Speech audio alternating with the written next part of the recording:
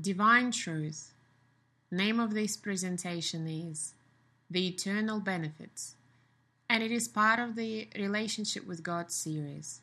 It was presented in Bathurst, New South Wales, Australia on the 16th of June 2012. This is Session 1, Part 2.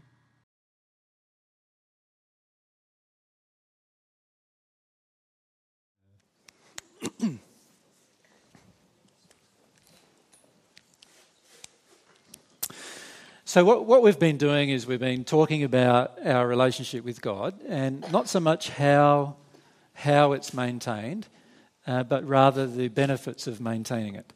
And we can discuss more about how it's maintained, perhaps, or even answer some questions tomorrow about how it's maintained. So what we were thinking of doing tomorrow was just having a question and answer session where anybody can ask any question they like. But today I'd like to continue with this discussion of the relationship with God and the eternal benefits of such. If you look at what we've already discussed, you can see that God is basically teaching us a number of things when we enter a relationship with God.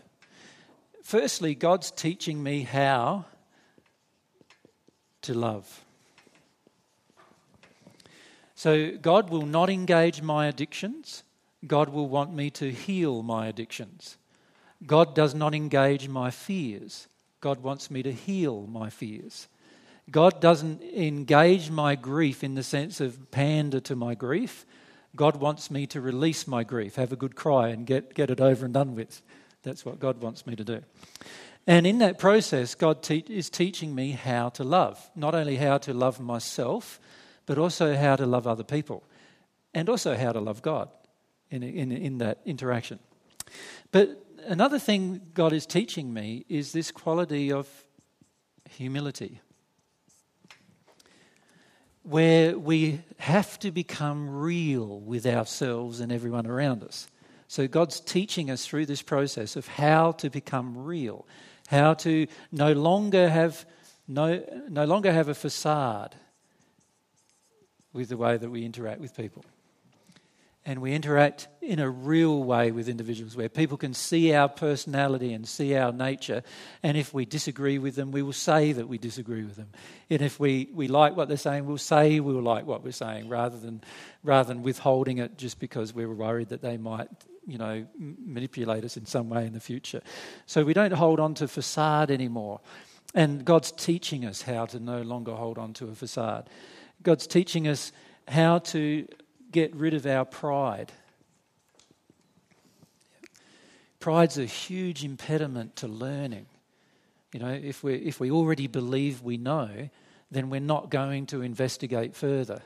And when we already believe we know, we already believe that we don't need to listen before we engage something. So God's teaching us how to deal with our pride. Not by browbeating us and not by saying to us, and not by going in such a way of like punishing us for our pride, but rather just not engaging us when we're in a state of pride. And that's how God teaches us a lot of things, by not engaging our unloving behaviour when we have it. And this helps us to work through a lot of issues in our life as a result. Now, I just would like to reflect upon this humility for a moment.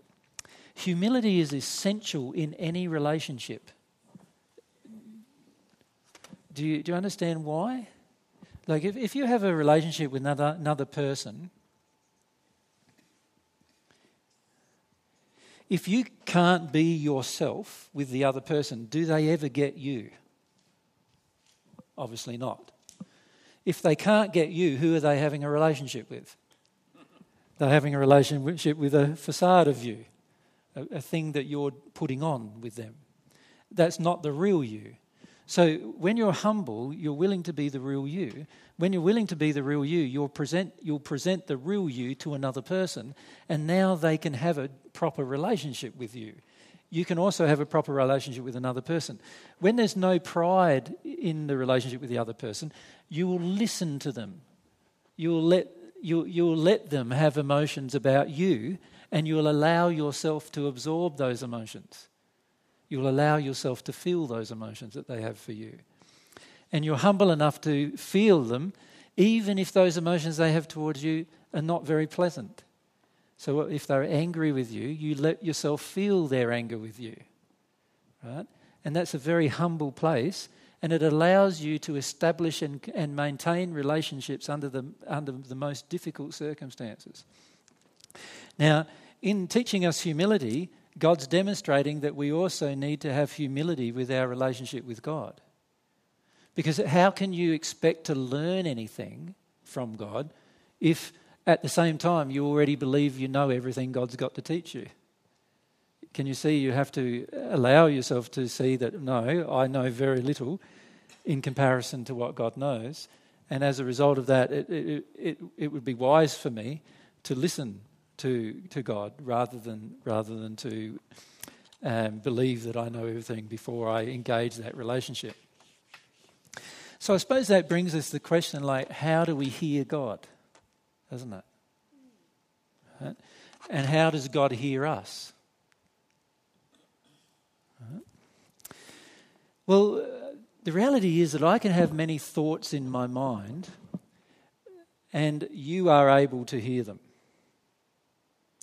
Have you ever tried that? Have you ever experimented with that with somebody? It's worth experimenting with somebody about it. Here's a good experiment to engage.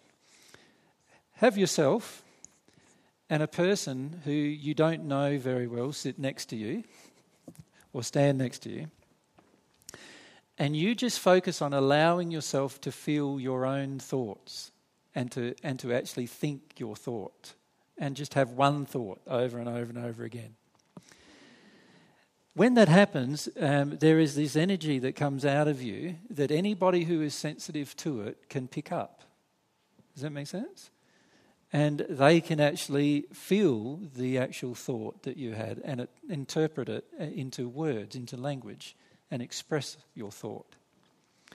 And it's worth experimenting with. Now, one thing that's easier than that, though, if you think about it, is when a person has a feeling at you. Have you noticed that it's a lot easier to feel a person's feelings about you than it is to read their thoughts about you? You notice that? So that tells you that your soul is really attuned not so much to thoughts, but to feelings. So it's attuned to how people feel about you and how you feel about others. Now, if you can think of your soul as your heart, in other words, a part of you where you've got to actually feel it before it comes out of you. So we'll call that our soul. When I have a feeling in my heart towards another person, usually that feeling is written all over my face, isn't it? If it's a sincere feeling. You often see the feeling in the person's face, but you can actually feel it as an emotion coming out of them towards you. Have you noticed that? So we all are fairly good with that when it comes to somebody being angry with us. Most of us can interpret anger pretty accurately when it's coming out of us. But there are other emotions that we're not so sensitive to, sort of emotions that are more what you would call refined, or that require greater sensitivity before we can actually feel them. Isn't that not true? So when somebody feels ashamed, do you notice when they feel ashamed? Now sometimes if it's a really strong shame, you might notice, mightn't you? But if it's not a very powerful shame that they have, you might not even notice it when they're in a discussion with you. And if I am completely blocked inside of myself to any shame inside of me, can you see how that would also then block me to the experience of shame that another person may have inside of them? And therefore make me less sensitive to their feeling of shame that they're actually experiencing. But as a part of that discussion, you can see that if I have a feeling coming from my heart, let's call it our soul or our heart, it is very easy for most people, particularly if that feeling is very strong, it's very easy for most people to feel it that are around me. Any person who sees me or connects with me in any way will probably be able to feel that emotion. Now, for most people, we require our sight to be engaged before we feel, unfortunately. Have you noticed that? Like, you have this strange sensation and then you look at somebody and then you realise why you have the strange sensation, because they've got a feeling being projected at you that you like or you don't like, and you instantly feel that. Does that make sense for most of you? If you've had those experiences where you feel like you're being looked at, have you ever had that experience where you feel like you're being looked at by somebody and then all of a sudden you make eye contact with the person and now you know the feeling they're projecting at you, right? And sometimes it could be pleasant or sometimes it might be quite unpleasant. It just depends on what the feeling is, but we now feel engaged with the individual. So obviously we are very sensitive with regard to our soul in the sense of we're able to sense feelings and emotions that are projected at us individually in particular. Now, obviously, this method of communication that we have is very powerful because if you think about it, if a person is just verbalising words towards us and they enter the air and the atmosphere and then they get transmitted into compression waves and then they enter the hearing of us, these words would just enter our hearing. And then as we have been programmed into a specific type of language in the particular country that we live in, we interpret these words as thoughts that are being projected at us. But have you noticed that every one of these words generally also have feelings associated with them, that when we engage the person, we can actually feel their feelings? So when somebody says to us, "You're a bastard," right? If they've got a smile on their face and a feeling that you know they love you at the same time, which often people in Australia have a sort of we often name people certain things while at the same time feeling quite nice about them. We interpret their feeling rather than their words, don't we? And as a result, the words mean far less than the feelings. Can you see that? But if somebody says you're a bastard and he's got all this rage and all this like really angry emotions towards you, now you're interpreting it quite different, aren't you? Because of all of the emotion that you feel along with the words that are being spoken. But the problem with words is that you can say a heap of words and it can enter the mind of the person and the person can interpret them differently in their heart because of their own personal experience. That's the problem with words, isn't it? So a person can transmit words to us and say, "Oh, this, that," without any negative emotion, and yet there might be some association inside of us between those words and something that happened in my own childhood or something that engages a whole heap of emotion that's quite negative inside of me, and that causes me to interpret something completely different to what the person has actually said. So the true power of our soul is not the words. It is actually the emotion that is transmitted between two people that has the power. That's the thing that we even base our entire interpretation of. Unfortunately, though, we also have emotion inside of each of us individually that causes us to misinterpret emotion. In other words, we go through this process of having feelings that maybe didn't come from the person, but rather there was feelings they had for us that caused us to feel certain emotions. So, for example, many times a person can be loved and at the same time feel not loved but feel ashamed. Because the love coming at them makes them feel unworthy of that love somehow because of some past events or whatever that they have not yet released. And instead of feeling loved, they feel ashamed of themselves or unworthy. That's the effect that emotion can also have. So, if we summarise that in terms of what's happening inside of the soul, we can say that inside of the soul of mine, I have emotions that are going to interpret.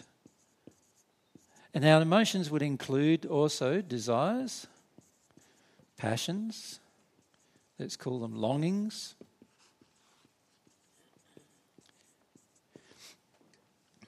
And I have the ability to feel these emotions but I also have the ability to feel those emotions projected from another person to me. In other words, from a source outside of myself. So others. I can feel the emotions. And the emotion projected at me causes me to feel certain things necessarily. When I say causes, it resonates with different emotions or experiences that I have had, and then causes me to interpret certain things based on the interaction. Okay? So, for example, if you go to America and call someone a bastard with a smile on your face, there's a high likelihood you'll get a smack in the face, right? Because they haven't had the same background as we have here in Australia, with the same kind of interpretation of that kind of emotion with that statement. Does that make sense? And so they often would feel angry instead of just smiling it off or laughing or whatever along with us. Right? Now, that being the case, if our relationship with God is such that it refines everything, which it is, there must be a way for me to actually, and there is obviously a way for me to feel God's emotions for me. Does that make sense? If I can feel your emotions and you can feel my emotions, it would make sense that God can feel both of our emotions, wouldn't it? Yeah. But also, God has emotions that come from God to us that we're able to feel.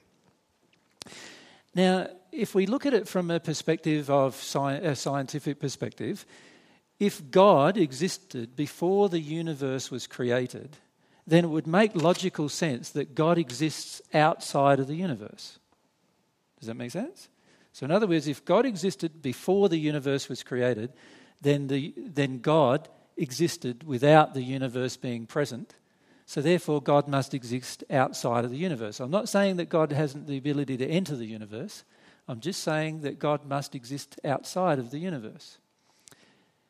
And the universe, in its creation, got created, and God can then enter that universe or exit that universe as God sees fit, obviously. But the universe existed after God existed. So let's put the universe here. Now, we are in the universe, are we not? So we are little person, little ant, if you like, in this universe.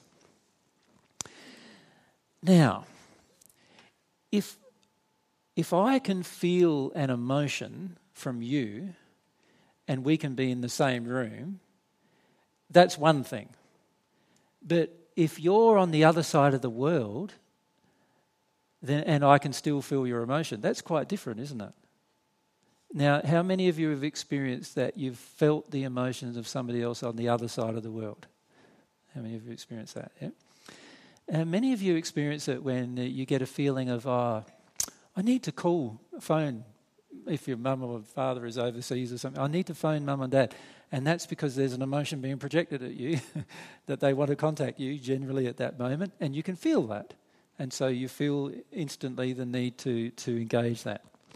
Now, if we can feel the emotions of people that are not present with us, when I say present, I mean in our physical location, then it would make sense also that God is totally able to feel emotion, whether God is in our location or not.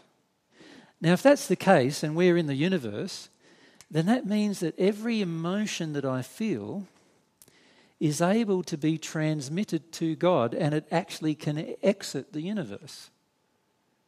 And for it to happen instantly, it means that it has to not be constrained by time or space.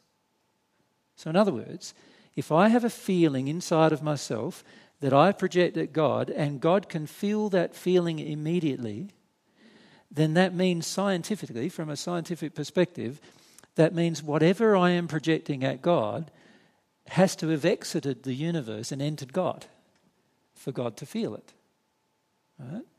And if that is the case, and it's just a supposition, if that is the case, then obviously every feeling I have in relationship with God can be felt by God.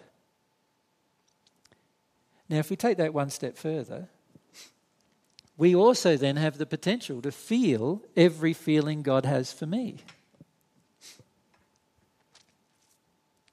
That would also make sense, wouldn't it? If you and I can feel each other, then surely God can feel us. But conversely, surely we can also feel God. Right? Now, if we can feel God, and our feelings are the truth of what we interpret in our relationships, and they are. So in other words, it's not the thoughts or the words that we mostly interpret in a particular relationship that we have. It's the feelings we feel from a person or towards the person that determine whether we are in a relationship or not. Can you see that?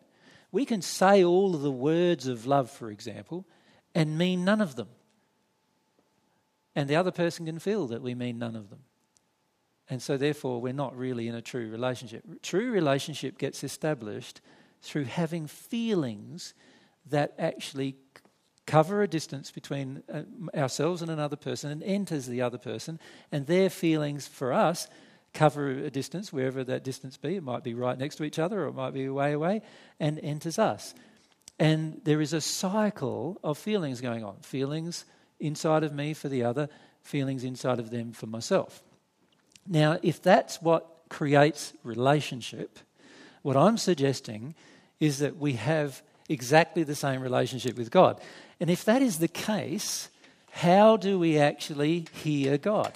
So if we rub all that out and ask the question, here is me in this potential relationship with God, how do I hear God? The only real way that I can hear God is by actually feeling God's emotions.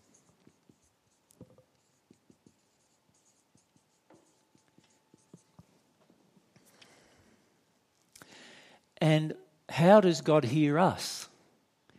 The only real way God can hear us is by feeling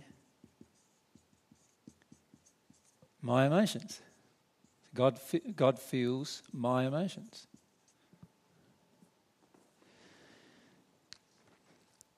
And that is prayer. It's the feeling of the emotions that I have for God that God hears. And the answer to prayer is the feeling of God's emotions towards us as an answer.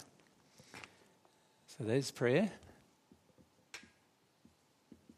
And this is God speaking.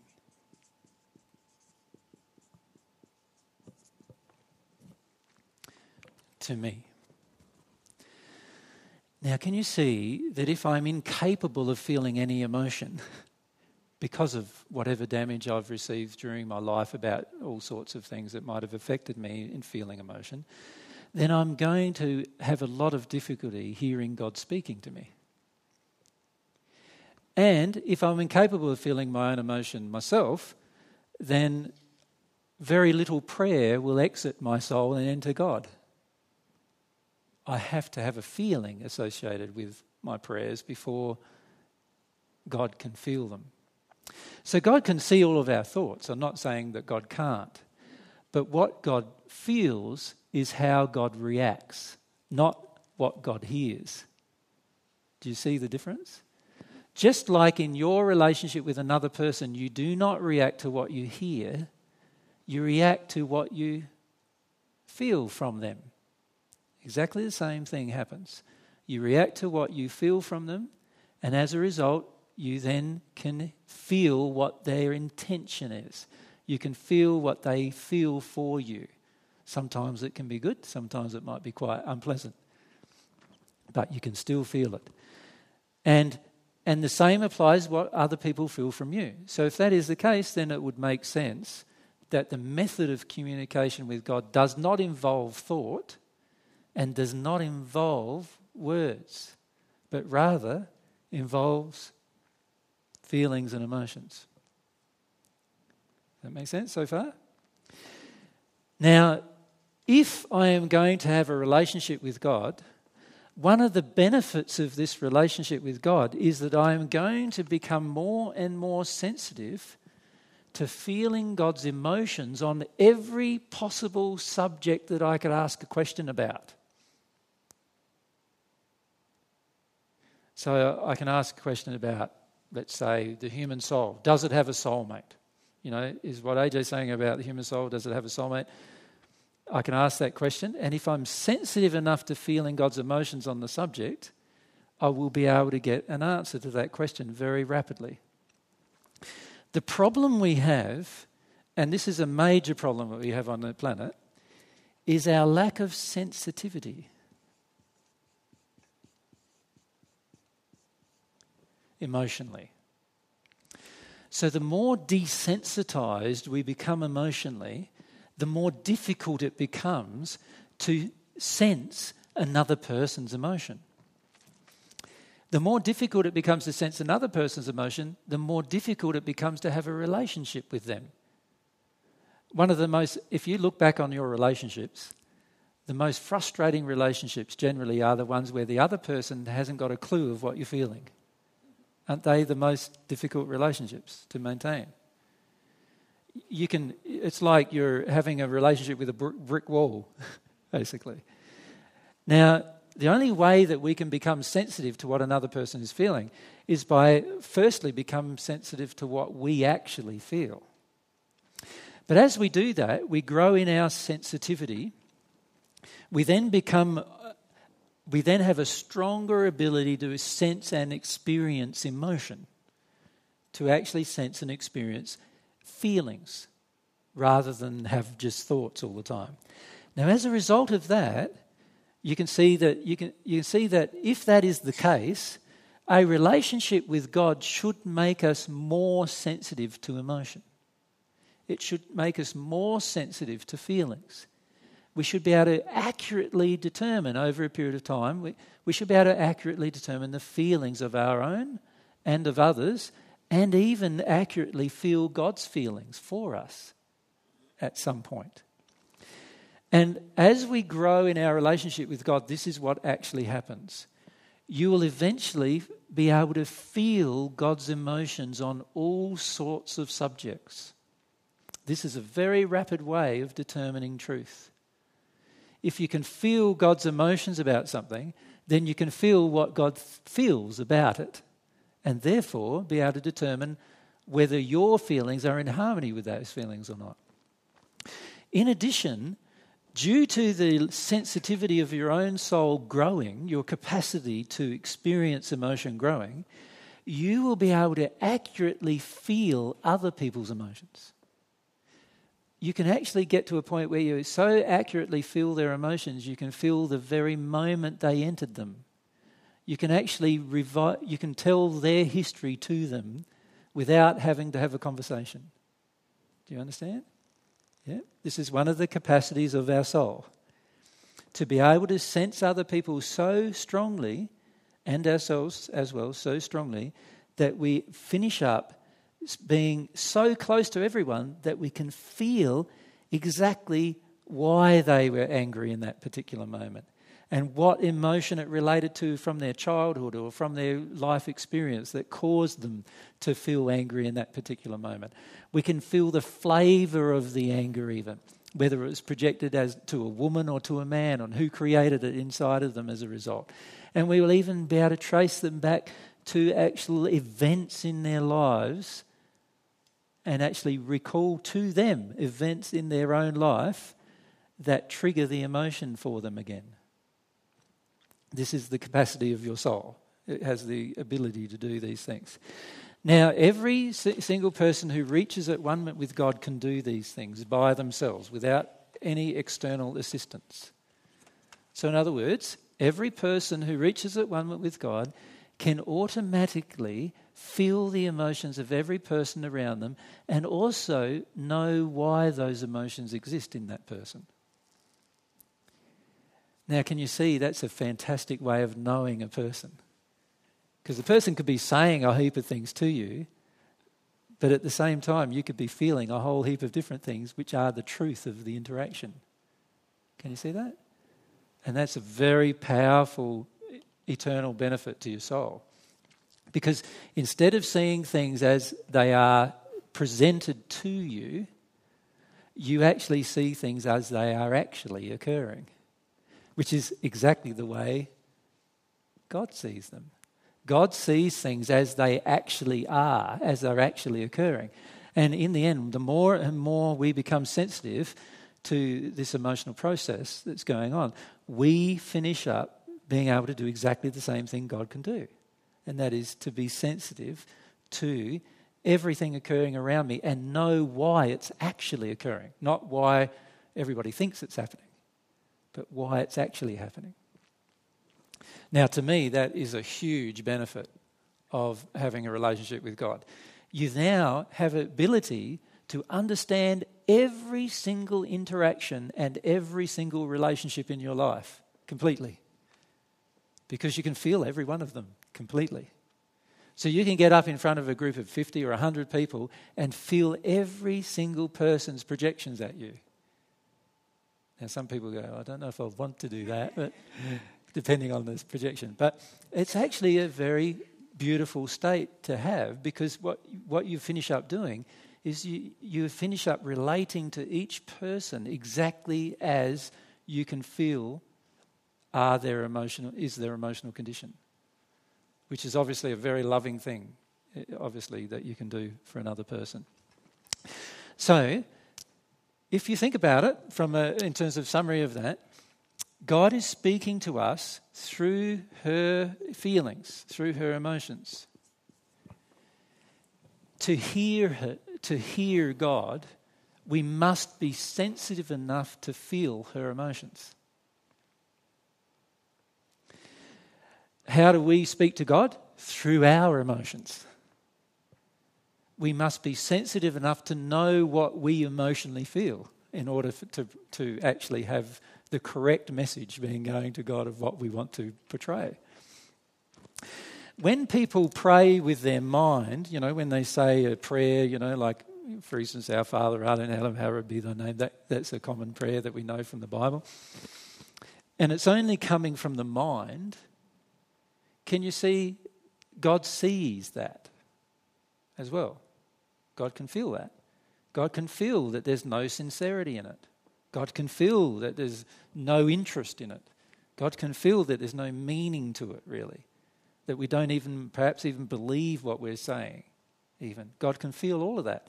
So from God's perspective, it's pointless doing it if there is going to be no sincerity and no meaning and no emotion in it. Can you also see that emotions also are a lot about our desires?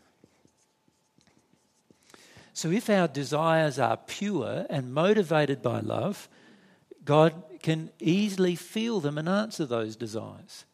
But if our desires are not very pure and motivated by addictions, then God will want us to challenge our addictions so that we don't have them anymore. So the answer will be very different. And if I can feel God and her answer, I will know when I'm getting answered with the words no in comparison to the words yes. Right? Because I'll be able to feel God's emotions through that process. And then when the answer is no, and I want it to be yes, then I can see that I must be out of harmony with truth somehow. And I can therefore interpret truth through this process. So I eventually get to the stage where can be so sensitive that every truth that God knows, I can, by having this emotional experience with God, be able to determine what is the truth and be able to absorb that truth from God. Now, if you imagine what truth there is available to you in an infinite universe, there's truths about physics, science, mathematics, health, the body, the mind, the spirit body, the soul, laws. There's all sorts of truths available in the universe. And what we're saying is through this personal connection with God, you'll be able to find out every single one of them with one proviso. It'll be if you're sensitive to the answer. Does that make sense? Now, like I said earlier, you can be sensitive to one answer and completely oblivious of another, depending on the particular emotional injuries that you have within yourself at the time. So if we ask some questions and we believe it's with sincerity and we get no answer whatsoever, then there can only be a couple of problems. One is that we're not sincere, and the second is that we are not sensitive enough to hear the answer. That can only be the two possible problems in our interaction with God. Because God, like every loving parent, wants to give us answers to everything we ask. Mary, you want?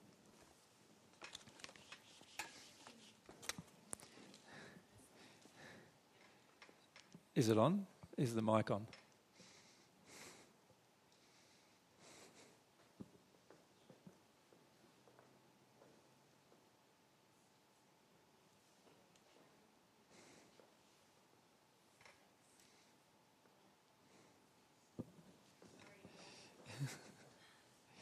Got to be educated in the desk before you can use the desk.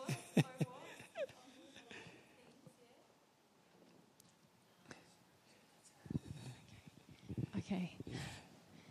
I forgot what I was going You forgot what you want to ask? Yeah, there's a couple of questions. Sure. Just based on what you're saying. So you're saying that the way we communicate with God is through feelings. That's pretty clear. Mm-hmm. What about those among us who feel like God communicates through signs, through dreams, through events that happen in our life, through relationships, through other people saying things? So let's answer that first, shall we? Okay, the reality is that God is capable of communicating to us directly through emotions and feelings. That is the method by which we actually have a relationship with God. However, for the majority of us, we don't have a relationship with God. So God can't use that method to communicate with us.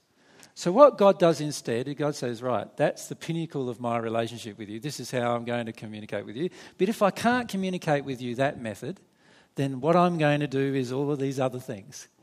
I'm going to give you signs. I'm going to give you other people giving you thoughts. Other people talking to you in words. I'm going to make situations occur to make you get to a point where you're more sensitive, and so forth. And all of these things that could occur in our communication with God occur only because we're yet to be sensitive enough to actually feel God's actual emotions about a particular subject. Does that help?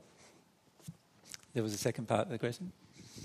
The second part is about, you were saying that as we grow towards God, we become more sensitive.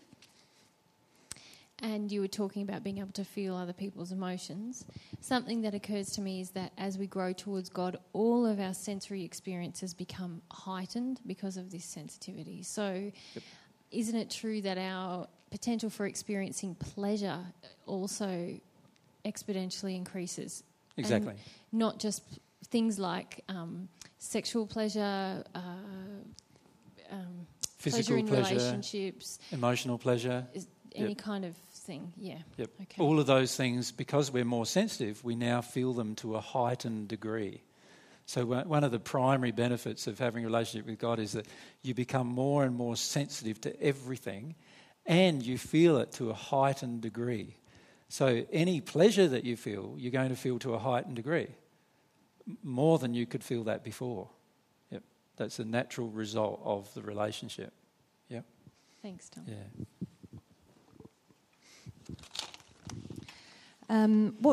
What does it actually feel like when you're communicating to God? Because there's been a few times where I have like pins and needles, like I feel like an electric shock, and I don't know if it's God or if it's somebody else or what it is. What's the actual feeling for you? The only way, there's a certain pointlessness to describing a feeling that's in another person without you having the feeling itself. So what I would suggest is this: instead of describing the feeling, my suggestion is to experiment with the feelings and see what you believe it feels like as a result. So for example, what I suggest you do is to firstly understand that God is going to communicate with you through emotions and feelings. So that's number one. I have to at least have some personal acknowledgement of that inside of myself, that it's going to be my feelings, sensations, and emotions that God is going to communicate with me with. That's number one. Number two, I must come to terms with the fact that God has much stronger emotions, sensations and feelings than I have. Now that makes sense, doesn't it? If God is an infinite being, then, and I'm a very finite being and I'm growing, but I'm still finite, it would make sense that God's emotions and feelings and sensations far exceed my own.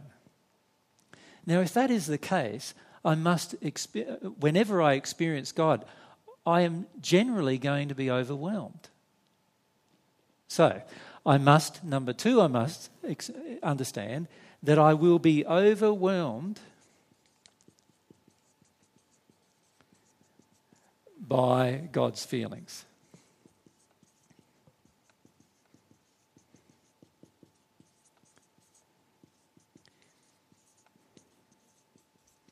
Does that make sense?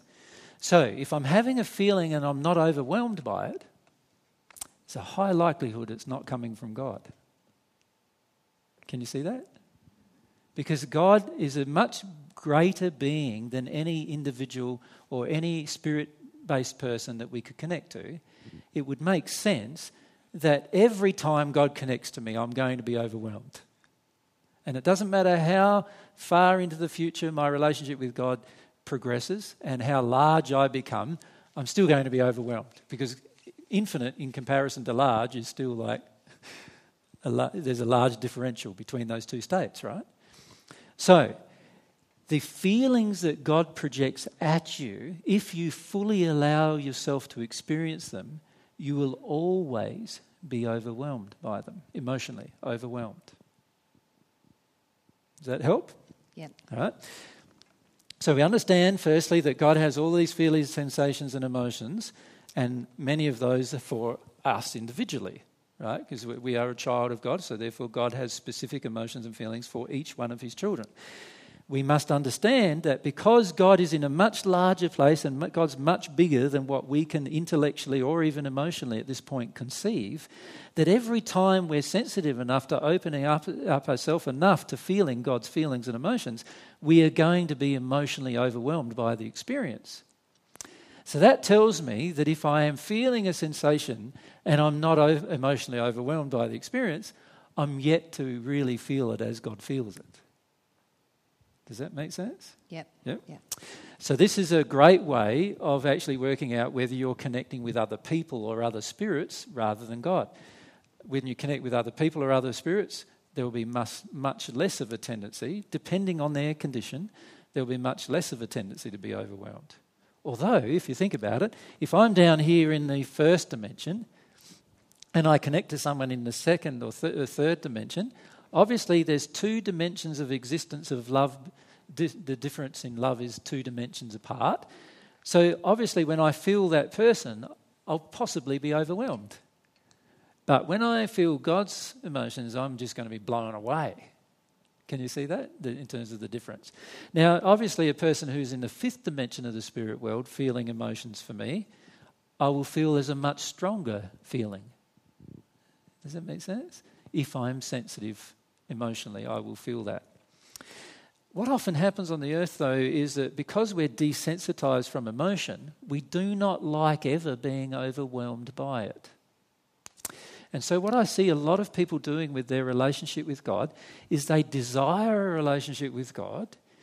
They start to feel some of God's emotions, just a dribble of God's emotions start to enter them, and then they start getting overwhelmed, and what do? Shut it all down. They turn it all off. And so in that place, what we're doing is we're shutting down. We're basically saying, yeah, God, I want you to feel for me, but only that much. That's really what we're doing. And obviously, God doesn't like being controlled with her feelings as much as you don't like being controlled with yours, in the sense that God wants to share all of her feelings for you. Right? And it is really, in the end, our willingness to engage the experience of being overwhelmed that is going to determine how much of God's love we are going to have the capacity to absorb.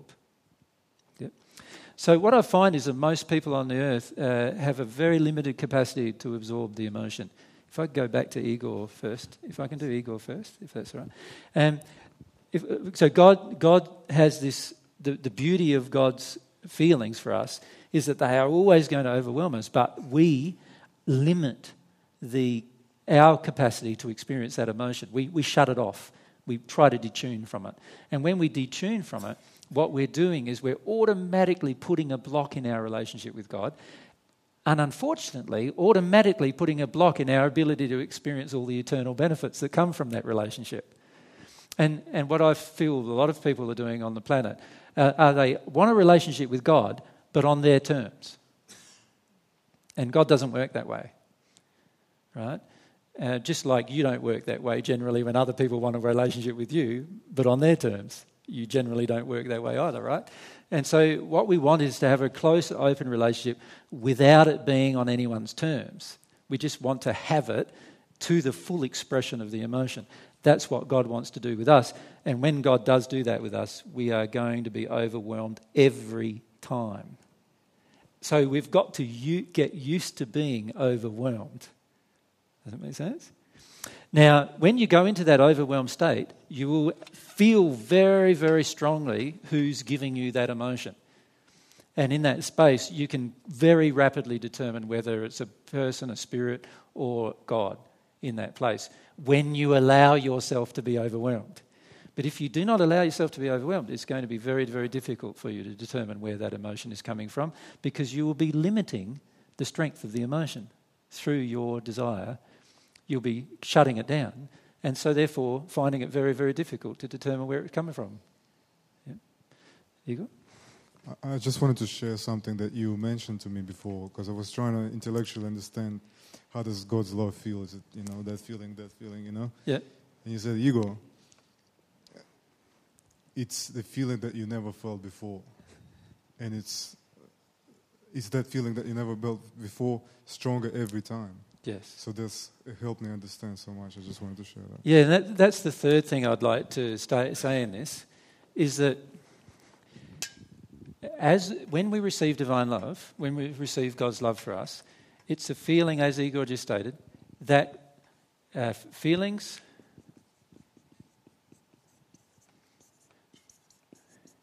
have never felt before.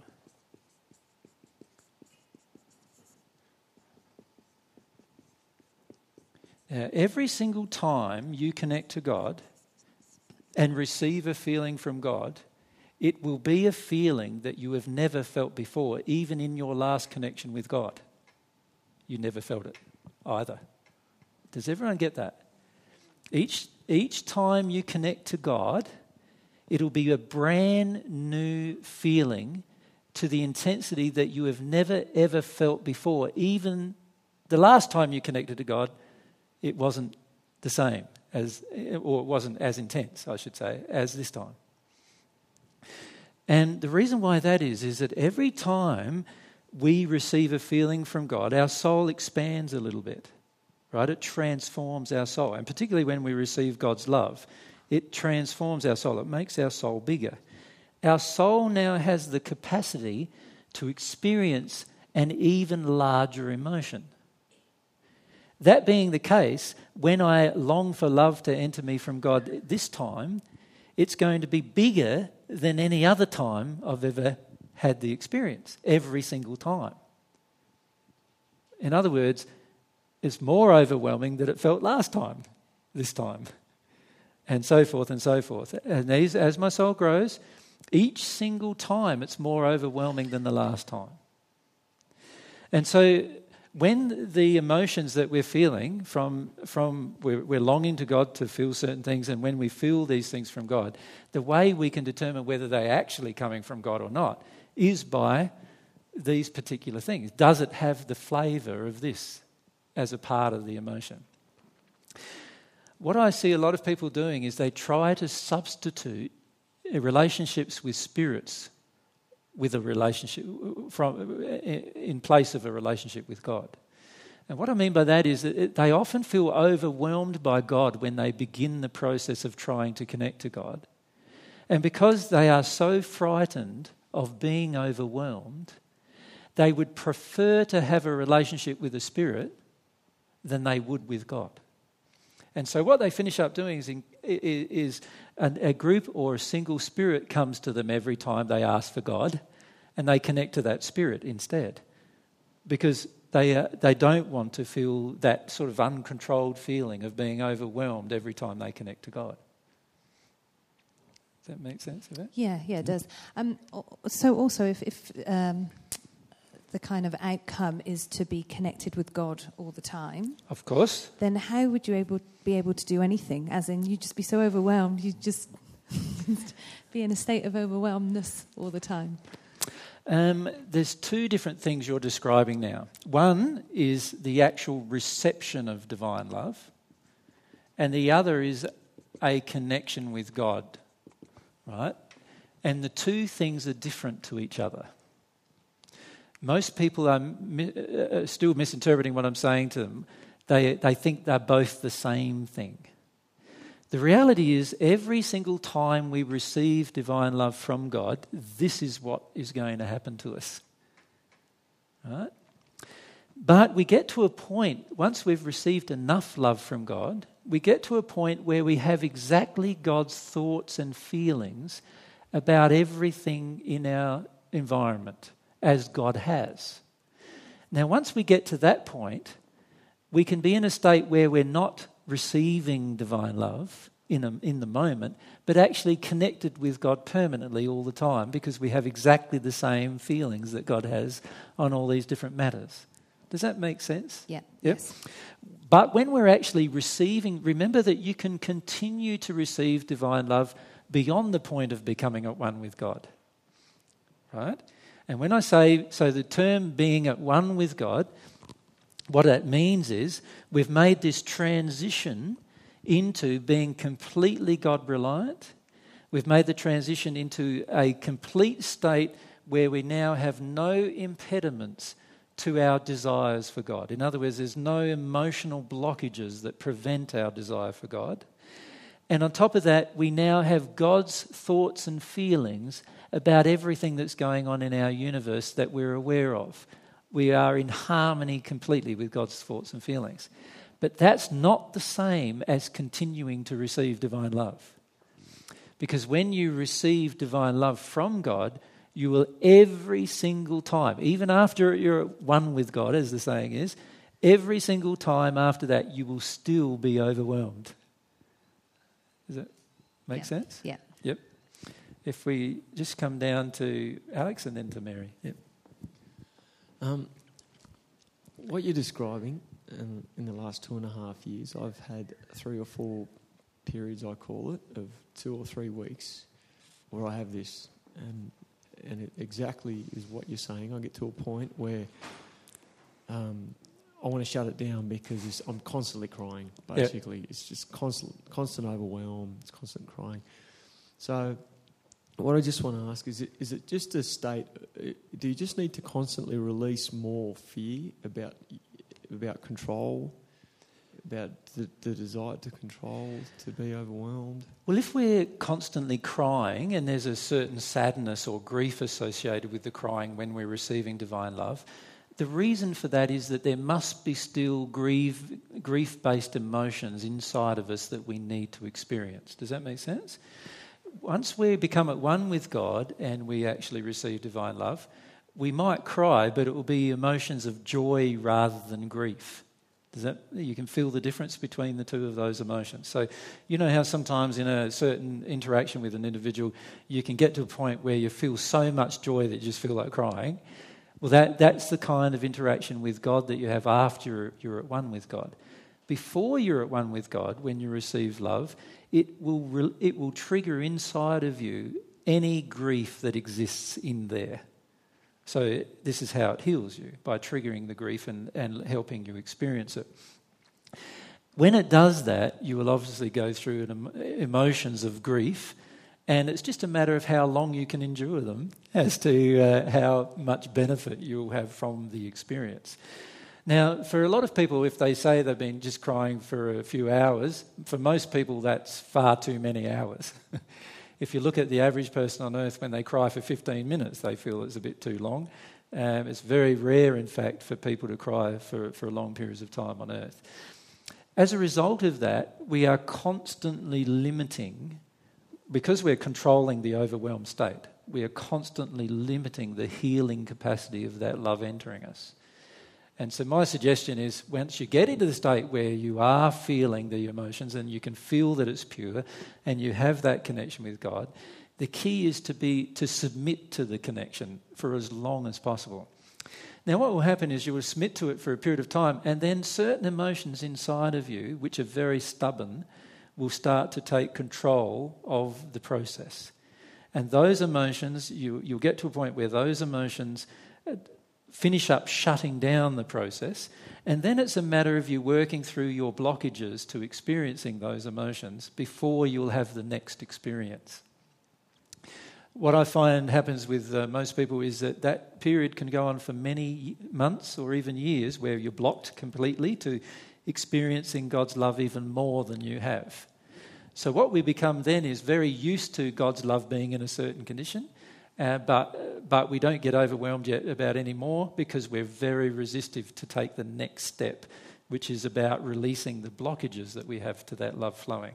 And the blockages will be based around our addictions and the different belief systems that we have that we need to release that are out of harmony with love. And then when you get to that state where you've released those, you then have a desire for God's love to enter you, and you have another overwhelming experience, and that will last as long as it lasts until such a time as God's love's entered you to such a point that the next set of blockages that you have get exposed. And then the process stops, and then it's just a matter of how long is it going to take for you to work your way through those blockages before you have the next experience. And it could be years sometimes. If we're really resistive, it can be hundreds of years. Many people in the spirit world have hundreds of years through that process. Of course, if we get used to this as an idea or a concept, and we actually emotionally get used to this, not just intellectually, can you see that it will be a lot more rapid? But the problem is usually also that the very last group of emotions we must release to become at one with God are also our toughest emotions. And for that reason, they also take the longest to unblock ourselves with. So we can go through the experience initially quite rapidly, and then the more tougher the emotion gets, the slower we get, until we hit the point where we're really resistive about one or two major things. Once we get through that phase, then we'll become at one with God, and you won't be resistive to anything anymore. And that's the deepest level of your resistance that you'll ever have to go through. Does that make sense? And the beauty of what God does with this process is God's just constantly like squeezing our soul, if you could like it that way, just squeezing our soul, getting everything out of it that's an impediment for God to give her love to you or put her love in you. And the process is a very fluid process as a result of that. But you also have to be patient with yourself, because there are the very last group of emotions that you need to release to become at one with God will also be the most difficult emotions you've ever had to release. Yep. Yep. And who was you had your hand up, Mary, or you've forgotten your... I think I answered my own question. Just so that I'm not talking, but I'll ask a real question. Yeah. I feel like my most significant block to God is the fear of my own emotions, is the fear of this state that you were discussing. The fear of being overwhelmed. Yes, Yes. constantly. And I feel that Is is that- a major blockage for everybody. Okay, that was my question. Yeah. Is that the same for everyone? Yeah, I feel the main reason why people want to control the relationship with God is because they don't want to be overwhelmed by God.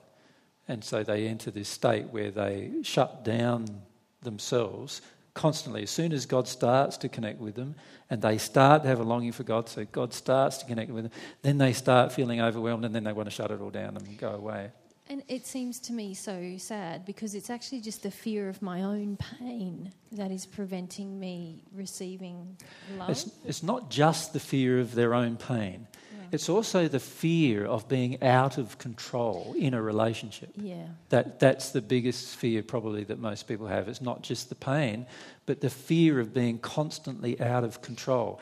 The relationship with God is going to cause you to feel constantly out of control to a degree. And therefore vulnerable to harm. And therefore, the only reason why you would interpret it as vulnerable to harm is because of some unhealed emotion. But most people initially are very afraid of being out of control in a relationship. You look at what happens in an average relationship when you're a teenager. How many of you have had a teenage relationship with the opposite gender or same gender, sexual-based relationship, yes? Teenage one. What was it like? Can you remember? It felt pretty awesome. It felt pretty awesome. But why did it feel awesome? Could you think about anything else? No? What if we have some describe, like, an event? Well, event first. It was just all-consuming. That's all you ever thought of. Exactly. It was like the whole world was around this one person, and it was so emotional. And your heart was really totally exposed, yeah? Totally open. And, you know, if they rejected you, it was the worst thing in the world, and you'd cry for weeks and listen to sad music for months. Yep, I agree. So can you see why we avoid that kind of relationship after that? Yeah. We usually get hurt in that relationship at some point, right? Due to some kind of unhealed emotional experience for one or both of us in the relationship. And then as a result of that, we hold on to that hurt. And the very next time we engage a relationship, we engage it with far less openness. Have you noticed that? And then as time goes on, oftentimes in a person's course of a person's life, they'll engage each relationship with less openness because the hurt is building up as they go through their life. If you think about what God's trying to do with us in a relationship with us, is God's trying to put us back in that place, back in the place where we are totally involved in the relationship with God all the time, right? And we can't really think about many other things. The irony of the relationship with God, though, is that we finish up knowing all other things and therefore being able to experience a lot of other things. It enriches our life. It doesn't draw from our life, it enriches our life. Whereas often that experience when we're a teenager draws from our life and doesn't enrich our life aside from the love area. The rest of our life turns into a mess. And whereas the way our relationship with God works is very different to that. And true love is like that. It engages every aspect of our soul and enriches our life as a result. But we will have that feeling that I'm describing, that you've described, the feeling of being constantly overwhelmed by the relationship and your heart totally involved in it. Now, you think about how much judgment the world has towards that state. What do most people do when they see a teenage couple in that state? What do you notice? They make comments like, that won't last. Yeah. Or it's just teenage love. It's just teenage it's crap. just, yeah. So they belittle it. They're condescending towards it. Anything else that they often do? I remember my father, he was very angry with it. Right? So they often project rage, right?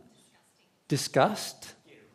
Yeah, get a room type of emotions, so sexual disgust. Can you see, we have so many, when we're open like that, we have so many emotions projected at us that it's very, very difficult to maintain the state while you're feeling all of these other terrible emotions being projected at you. So what God's trying to do is he's trying to help us go through all of those emotions so that we've released them, so that we can maintain a state like that with God firstly, and then secondly with our soulmate. That's what God's attempting to do. And if you allow God to do it through this process, you will be overjoyed by the results, just as you were when you're a teenager in love. Does that make sense? You'll feel the same kind of feelings.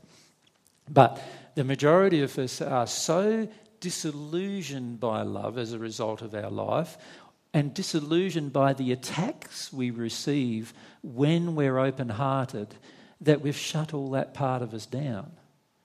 And as a result, when God tries to give us love to the degree that God wants to give it, we are constantly fighting God and trying to push their love back again. And that's a very sad state that we've entered when we're trying to reject the very love that will heal us. That's quite sad. But it's understandable given what's happened to us in our life generally. The key for us is to go, okay, I've got to emotionally expect, that overwhelm is going to be my constant state. Yeah? And that every feeling I have from God is going to be bigger and, more intense than the last one I had. And if I know that God has feelings, sensations, emotions for me, and I allow this overwhelmed process to occur, then I'll progress very rapidly. For the majority of us, what we do instead of that is we control it because we love control. We love control because we're frightened. Yeah?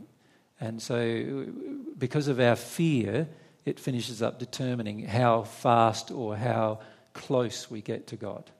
And God's challenging our fear all the time as well. He's trying to help us overcome our fears so that we no longer control. Yeah. So does that answer the question about how God communicates with you, and also what you can expect in this development of this relationship? Because of that, the relationship expands and causes your soul to expand in its capacity to experience not only emotions, but also its capacity to absorb knowledge and to absorb information of all sorts, not just emotional knowledge, but intellectual knowledge, scientific knowledge, and knowledge of all types. It causes your soul to expand enough that you can absorb new ideas and concepts without being resistive to them. That's what it does. So that's one of the eternal benefits too of this relationship with God, this ability for God through this relationship to cause your soul to keep growing and to keep changing, keep growing, keep changing. Now, can you see if little me is very, very afraid of change, I'm going to struggle with that process. Can you see that? Yeah. But if I can learn to embrace change and actually enjoy change, then I'm going to have far less struggle with being overwhelmed all the time by God's emotions. Yeah.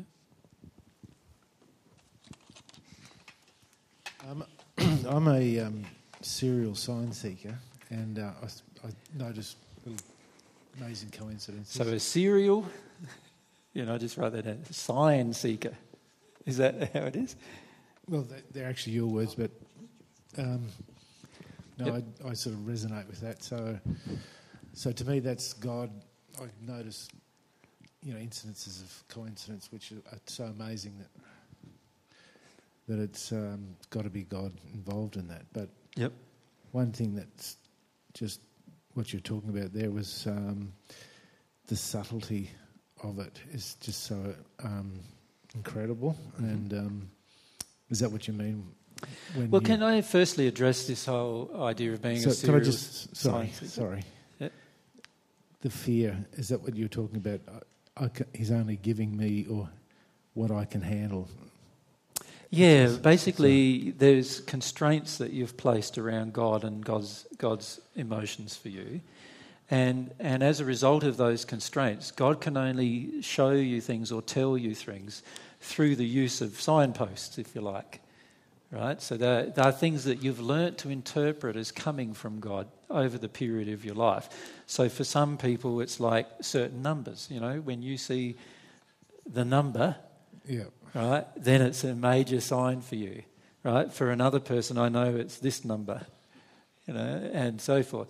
And they sort of see, every time they see that number, there's a sign again that God's involved in my life. Now, the reality is when you're connected with God all the time and willing to be overwhelmed by God all the time, you won't need those signs so much because you can connect to God directly through this connection, and therefore you know God's always helping you through your life and guiding your life through every experience. Does that make sense? Yeah. And so you're not so focused on the sign, you're more focused on the feeling that God's giving you.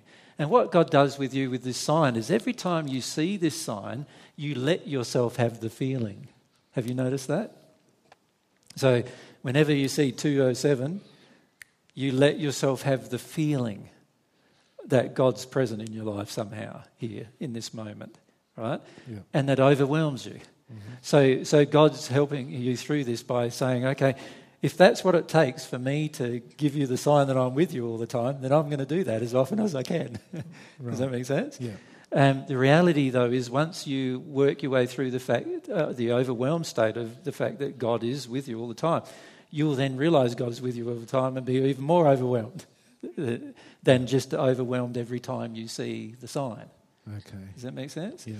So there's no harm in seeing the signs, of course, but it's just an indication that the complete relationship with God is still being limited by something, and so God has to give me some signs to demonstrate to me God is present, because I'm not seeing it all the other times that God's present. Yep. So can you?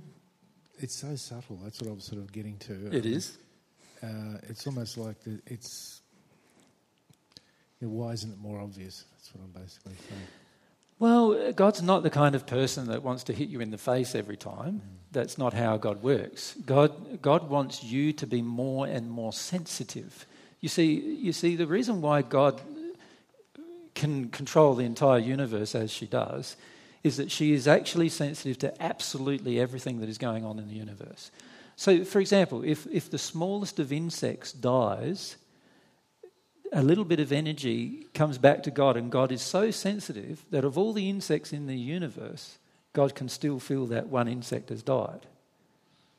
So that's how sensitive God is. Okay. So God can feel every single tiny little thing that lost life, things that we are not even able to feel ourselves. God can sense and feel immediately. In amongst all of this entire universe, God can still feel that one thing has lost its life. Does that make sense? Now, what God's trying to do with us is to cause us to become that sensitive, where we also can start to sense every single little thing that is happening around us in the same manner.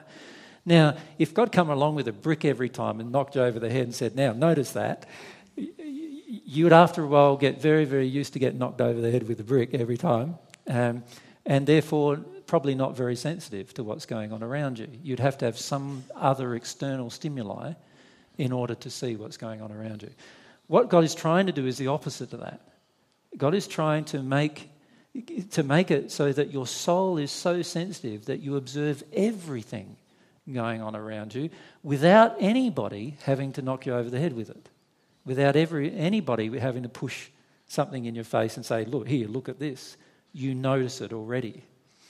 And to do that, God has to help you to understand how God communicates with you and how all of these other things communicate with you. It's through the flow of feelings and being so sensitive to those feelings that you can determine every nuance of them. Now, to do that, God has to teach you how to become more sensitive and how to feel even smaller feelings. Does that make sense? Yeah. More and more smaller feelings, right down to the infinitesimal. God is trying to teach you how to feel. And God's not going to be able to do that with a hammer. Right? God needs to do that through a process where you become sensitive to the feelings. And that's why God uses it in that. That's why God communicates in that method. Yeah. Yeah. Okay. Thank you. Yep. Okay. You wanted to? Yes, please. Yeah. I don't want to take over everything. Look, I was wondering what you felt about people forming groups or working towards releasing their emotional pain in ones and twos, or finding a therapist. Like, I did primal therapy in the 70s, right? Yeah. And I had incredible support Yeah. at a centre, and it made an enormous difference Yes. to my rate of progress. So I was just wondering how you felt about people seeking out help with others. Yeah, I feel that it's great to get help from others. Can I just put some provisos with that? When we receive help from others, we need to make sure that the assistance that we're being given is in harmony with the principles of love. Now, unfortunately, what I observe with groups, if we look at groups specifically, or, teams of people, like two people working through something, if members of the group are still willing to stay in their addictions, you can eventually finish up creating addictions between members of the group. I've seen that. Yeah. And that is very counterproductive to the relationship with God. Because what God is trying to do is to break down our addictions. So if the group is a group that is actually not fulfilling our addictions and actually helping us in a loving environment confront our addictions, then there is no harm in the group whatsoever. But if the group is supporting some of our addictions, for instance, we might have an addiction to be heard, for example, and everyone in the group will all shut up whenever we speak, then that's not confronting the addiction that we have to be heard, and therefore is going to prevent us from some progress in our relationship with God. If the group said, okay, we've noticed that you seem to have this addiction to be heard, and then they start to help you in a loving manner to address the addiction, then that's a very positive experience, and that's always going to get you closer to God. So help needs to be given by people who are in a loving state, I suppose you could say, and people who can see the difference between addictions, fears, grief, and actual healing-based, love-based emotions that need to be healed. Now, if the group is in that state, then they're always going to assist our relationship with God. If the group is in an addictive state, they are actually going to help us destroy our relationship with God. So it really just depends on the group or the individual. Because I saw in the primal group there was a steady move towards spirituality. Yep. Away from the crude emotions and pain that they suffered in their childhood. That was very good to see. Yep. Now, I wouldn't say that existed in every centre, but it certainly was in the one that I was at. Yep. So. Yeah.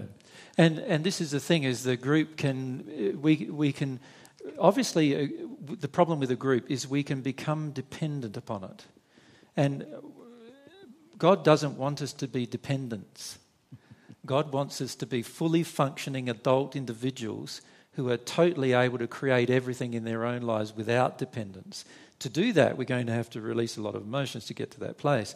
But God doesn't want us then to swap dependence. See, what many of us do with groups is we have a dependence on our family or a dependence on our parents in particular, and then we swap that for a dependence on our wife or our husband, and then once we work through some emotions with them, we swap that for a dependence on a group or a dependence on a way of life or something. And God's constantly saying to us, look, what I would like to see from this is what God is saying to us, what I would like to see is that you learn that I created you to be this person that doesn't need dependence.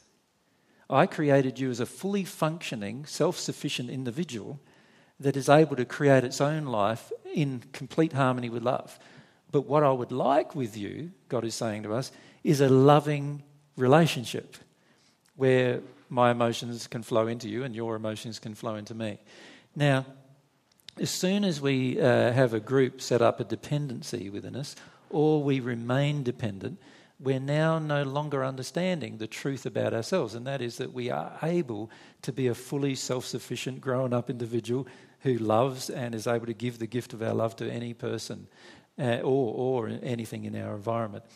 So my feelings about a group are, if the group is assisting you in your relationship with God, assisting you to break down the barriers of dependency, whatever you're dependent upon, and assists you to work through that emotionally, then the group is very supportive.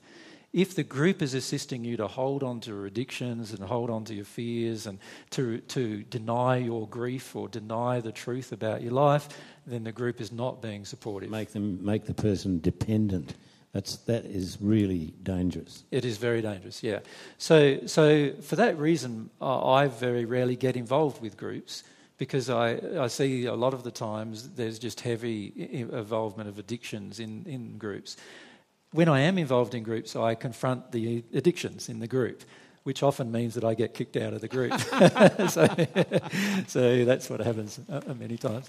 But when we're in a relationship with God, we become very, very focused on that relationship specifically, and everything else becomes like a vehicle that we can use to become closer to God. And as we become closer to God, we automatically become more loving to everything in our environment, including every group. But we do see the truth of the group. We don't ignore the truth in the group. So if we noticed a group in working in something, and then we noticed it was a bit out of harmony with love, or it was in an addiction, or avoiding some fear, or avoiding some grief, then we would not allow that to continue and participate in the group without saying something in the group. Yeah. If we go to Igor. I just wanted to classify addiction. Is it fair to say that addiction is a seeking out of the same particular feeling, same old particular feeling over and over again, which blocks us to the new emotional experience? Yeah, sure. Let's just describe it a little. Now we're sort of getting off the topic a little bit, but it does. We need to understand that addictions need to be confronted in our relationship with God. One of the eternal benefits of our relationship with God is that we will eventually remove all addictions from our relationship with God. And we will remove all addictions from within ourselves, addictions to anything. And so we need to understand how we can see addictions. So generally, most of us have some grief of some kind, and over the top of that grief is fear to experience the grief, because we feel the grief is too hard or harsh to experience. And then because we're also so afraid, we don't want to feel fear. So what we do is we create addictions to specific emotions to avoid our fears. Now, we become what is called needy, right? And when our needs are met, we are happy. And when our needs are not met, we are sad and angry, right? This is a normal process of addiction. Now, God knows, in our relationship with God, God knows that this is the healing emotion. Grief is the healing emotion. We need to grieve and let things go to completely heal from them. And God knows this. God also knows that fears cover our grief. You know, we are so afraid, and most of our fears are false expectations appearing real to us. In other words, because we don't acknowledge God's truth on the matter, so we want to hold on to our own truth, which is often an error. And as a result of that, we create an addiction. An addiction might be anything to do with emotions. It can even be physical in nature, like it could be addiction to alcohol, drugs, smoking, coffee, all sorts of things we create as addictions to avoid certain things. And the determining factor is, if we are needy for the addiction to be met, what will happen is when it is met, we will be happy. And when it is not met, we will be angry. Right? And so this is a sign to us, and God doesn't want us here, by the way. God doesn't want to connect with us here, because that's where all the facade is. The person who's not real is there. What God wants to do is to go beyond all of this down to the real person, which is buried underneath all of this. That's where God wants us to be. That's what God wants a relationship with us as we really are.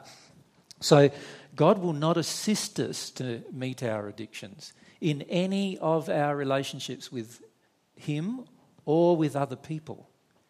So whenever we try to have an addiction met with God, God will always refuse the engagement of the addiction.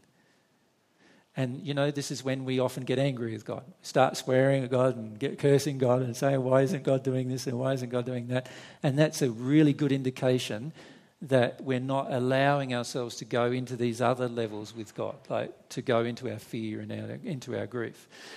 So in terms of the question, Igor, when it comes to the addictions themselves, they are actually more to do with emotions of neediness that we have within ourselves, that we want an addiction met rather than confronting the fear.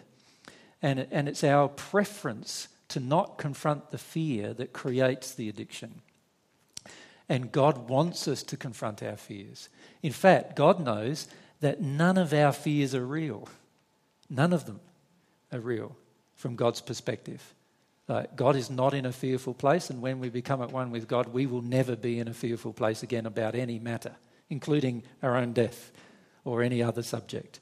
So as a result of that, God wants us to confront our fears and release them so that we don't have them anymore. He doesn't want us to stay in this state where we continually get our addictions met over and over and over and over again because we want to avoid the fear that's underneath the addiction. He doesn't want us to remain in that state.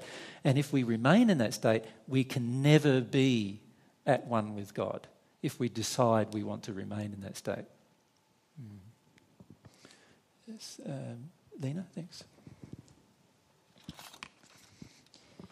Just on this,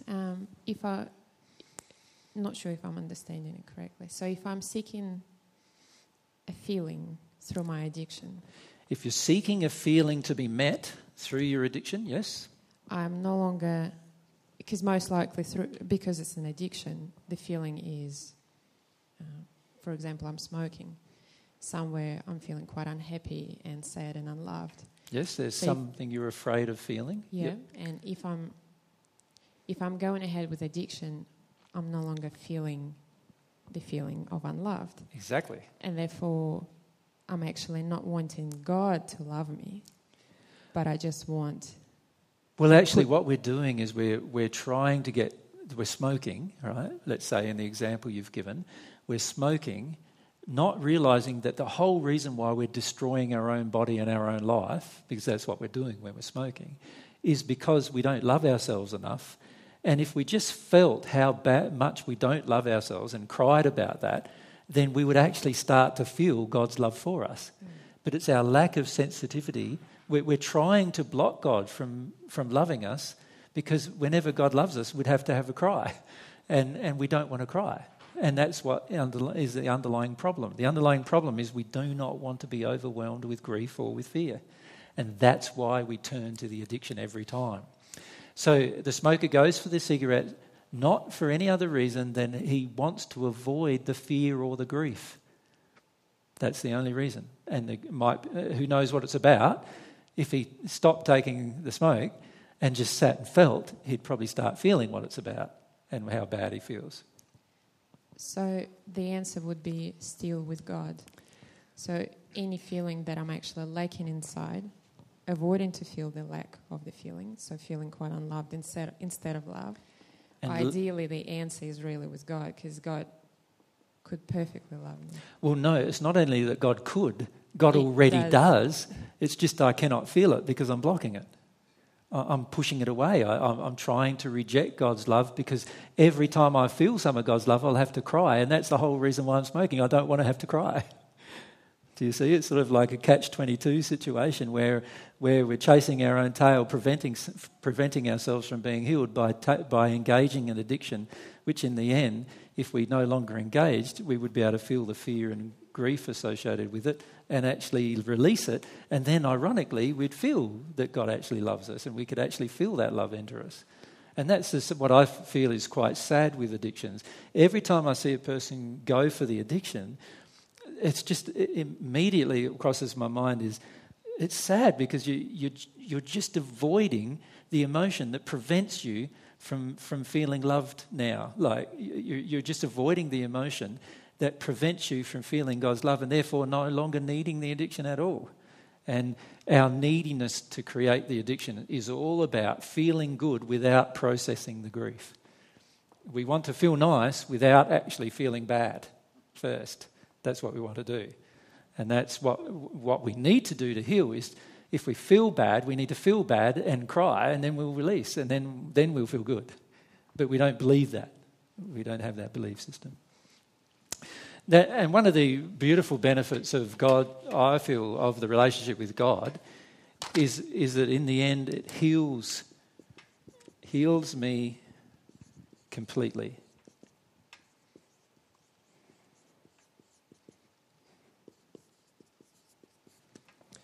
And that's fantastic. If you think about every single painful emotional experience you've ever experienced, all of them at one point in your life in the future being gone completely from you, what do you think that state would feel like?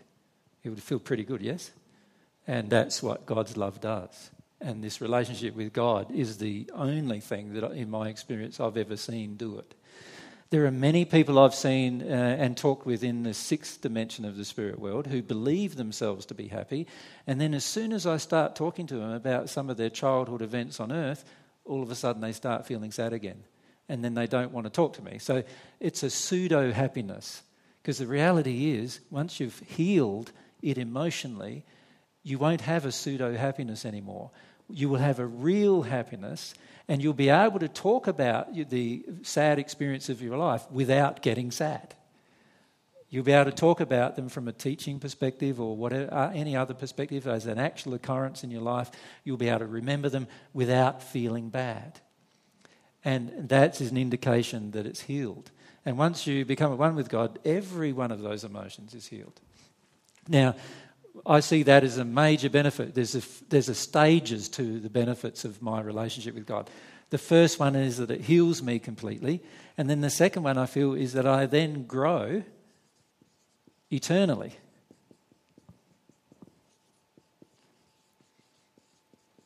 Now, if you think about growing eternally, what we observe on earth is that a child, a little baby child is born, right?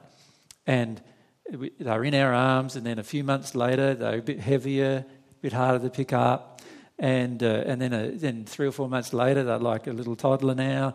A year or two later they're now this high, and then before we know it, as most of you parents know, they're this high, and then we stop growing physically. Yes. Well, what I'm saying is, in our relationship with God, we have the ability to continue growing.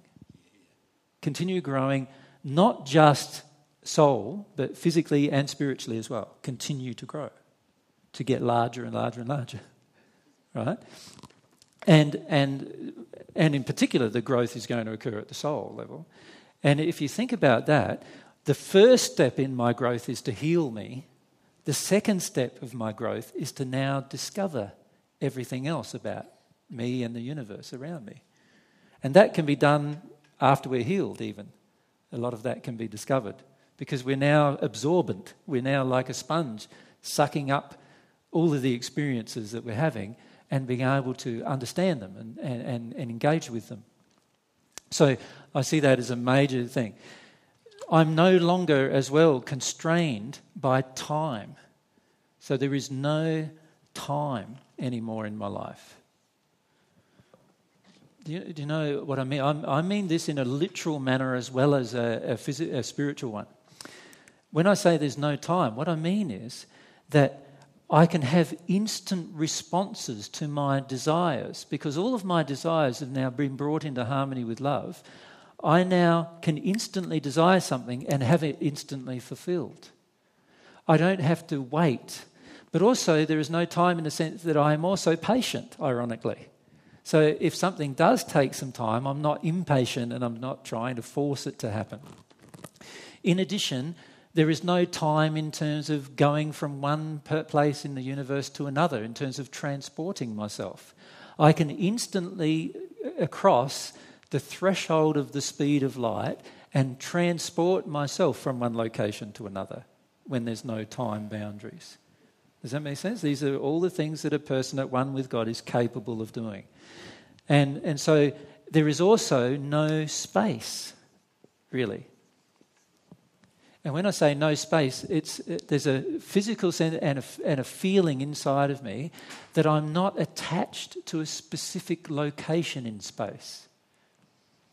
I'm happy to experience space in a larger degree. I can see distances as if they are present with me right now. So in other words, I can imagine myself even in the future and see myself as that person now and see where I'm headed even through that process. So there's no tyranny of distance either. In the spirit world, and everyone who's become at one with God in the spirit world can actually instantly transmit or move themselves from one location in the universe to another location. Instantly, without any time between those 2 points. So you can have the thought or the feeling, it actually is more to do. The feeling is, I want to be in Greece, and instantly you're in Greece. Yes. Right? And then you have the feeling, I want to be in Mars, and instantly be at Mars. Right? And these are just physical locations, but there are also spirit-based locations you might want to be. So because you're now at one with God, you can go to any dimension up until the 8th dimension of the spirit world. So you can instantly go, I want to go and talk to somebody in the 8th dimension of the spirit world, and bang, you're there, talking to that person. And you remember every experience. Right? That's the capacity of the soul once all of these things have happened to it. So from my perspective, I sort of see like all of these advantages. I don't see any disadvantages of having a relationship with God, right? Except maybe some of us might think, I might have to do a bit of crying or whatever. So what? Like, comparison to all the advantages, what's the point of worrying about how much crying you're going to have to do? Nothing like a good cry, yeah, exactly. So the reality is that our relationship with God, and actually myself and Mary the other day, we just listed all of these different advantages of having a relationship with God, just over the period of about a half an hour or 40 minutes or so. And we wrote some of them down, which we've included in an outline that is downloadable on the net, or will be once I've loaded it. We come up with 5 pages of 27 things in that period of time of advantages and benefits of having a relationship with God. And many of them I have not covered in this discussion. So my suggestion is to, once that's on the web, just to download it and have a look at those particular points with regard to that. Because you'll find there is just so many benefits to having a relationship with God. Many of them are physical, spiritual, soul-based in nature. A lot of them are to do with your own pleasure, and a lot of them to do with the pleasure of other people in terms of in the universe that you will meet. And a lot of it is to do with being in harmony with everything around you and understanding everything around you. And so my feelings are, if we fully engaged the idea that there are eternal benefits to us engaging a relationship with God, we would be far less resistive to engaging the relationship than we currently are.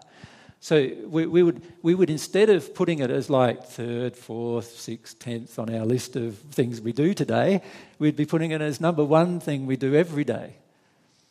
You know, we wouldn't, and we'd also be finish up in this state where we're trying or attempting to engage this relationship with God every moment as we're doing other things, and we become great multitaskers in that way. But by actually engaging the relationship with God while we're engaging the rest of our life. And that's what I meant in the first century when I said, all these other things will be added to you. There's a quote you'll read in the Bible sometimes, it says, seek first God's kingdom and all these other things will be added to you. What I actually said was, seek first God's love and all these other things will be added to you. And when I said all these other things, I specifically meant every single thing you could ever conceive of that you could possibly enjoy for the rest of your life can actually be added to you just by engaging this relationship with God. The relationship with God can bring you everything else. Everything else you've ever desired, ever wanted to experience that was loving in its underlying desire and sincere and pure in its desire, you will be able to experience through this relationship with God if you engage the relationship with God.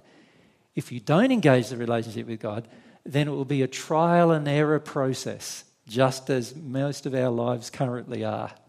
A trial and error process as to what makes us happy and what makes us unhappy. And as a result of that, it will take much longer for us to actually enjoy and experience the things that we could possibly experience. So my suggestion is to allow yourself, sometimes what I feel is if you allow yourself to really just sort of think about and feel about what I suppose most people today would call meditate upon, the concept that a relationship with God can bring you everything else, and then make a list of all the things you've ever wanted in your life and ask yourself the question, how does a relationship with God bring me that? And you'll find there's an answer to every one of those statements that you've made if you engage that process.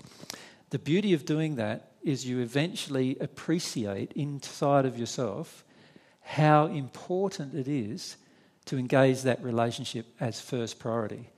When we put it as our second, third, or some other priority, we are automatically reducing our own effectiveness in growing. Automatically. And to me, that makes no logical sense whatsoever. If we engage instead the first thing that's going to bring us everything else, then and put all of our effort and our emotion and our will into engaging that, then of course we're going to reap the benefits of that much more rapidly than if we engage that down on our list. So that's what I would love to encourage each of you to do. So that's the end of our discussion today. What I'd like to do tomorrow is I want to answer more of your questions tomorrow, and it's questions on any subject. So those of you who'd like to come, it'll be 10 o'clock in the morning, an unearthly hour of the day for a Sunday, I suppose. So 10 o'clock, we'll do that from 10 till 12, and then we'll have a break for about an hour and go from 1 to about 3. And then we'll pack up and move on our way. Our next port of call from here is up near Armidale, and that's where we'll be driving next. But I'd like to thank you for your time today, and hopefully you've been able to engage the process of maybe realising the eternal benefits of having a relationship with God. Thanks for your time, guys.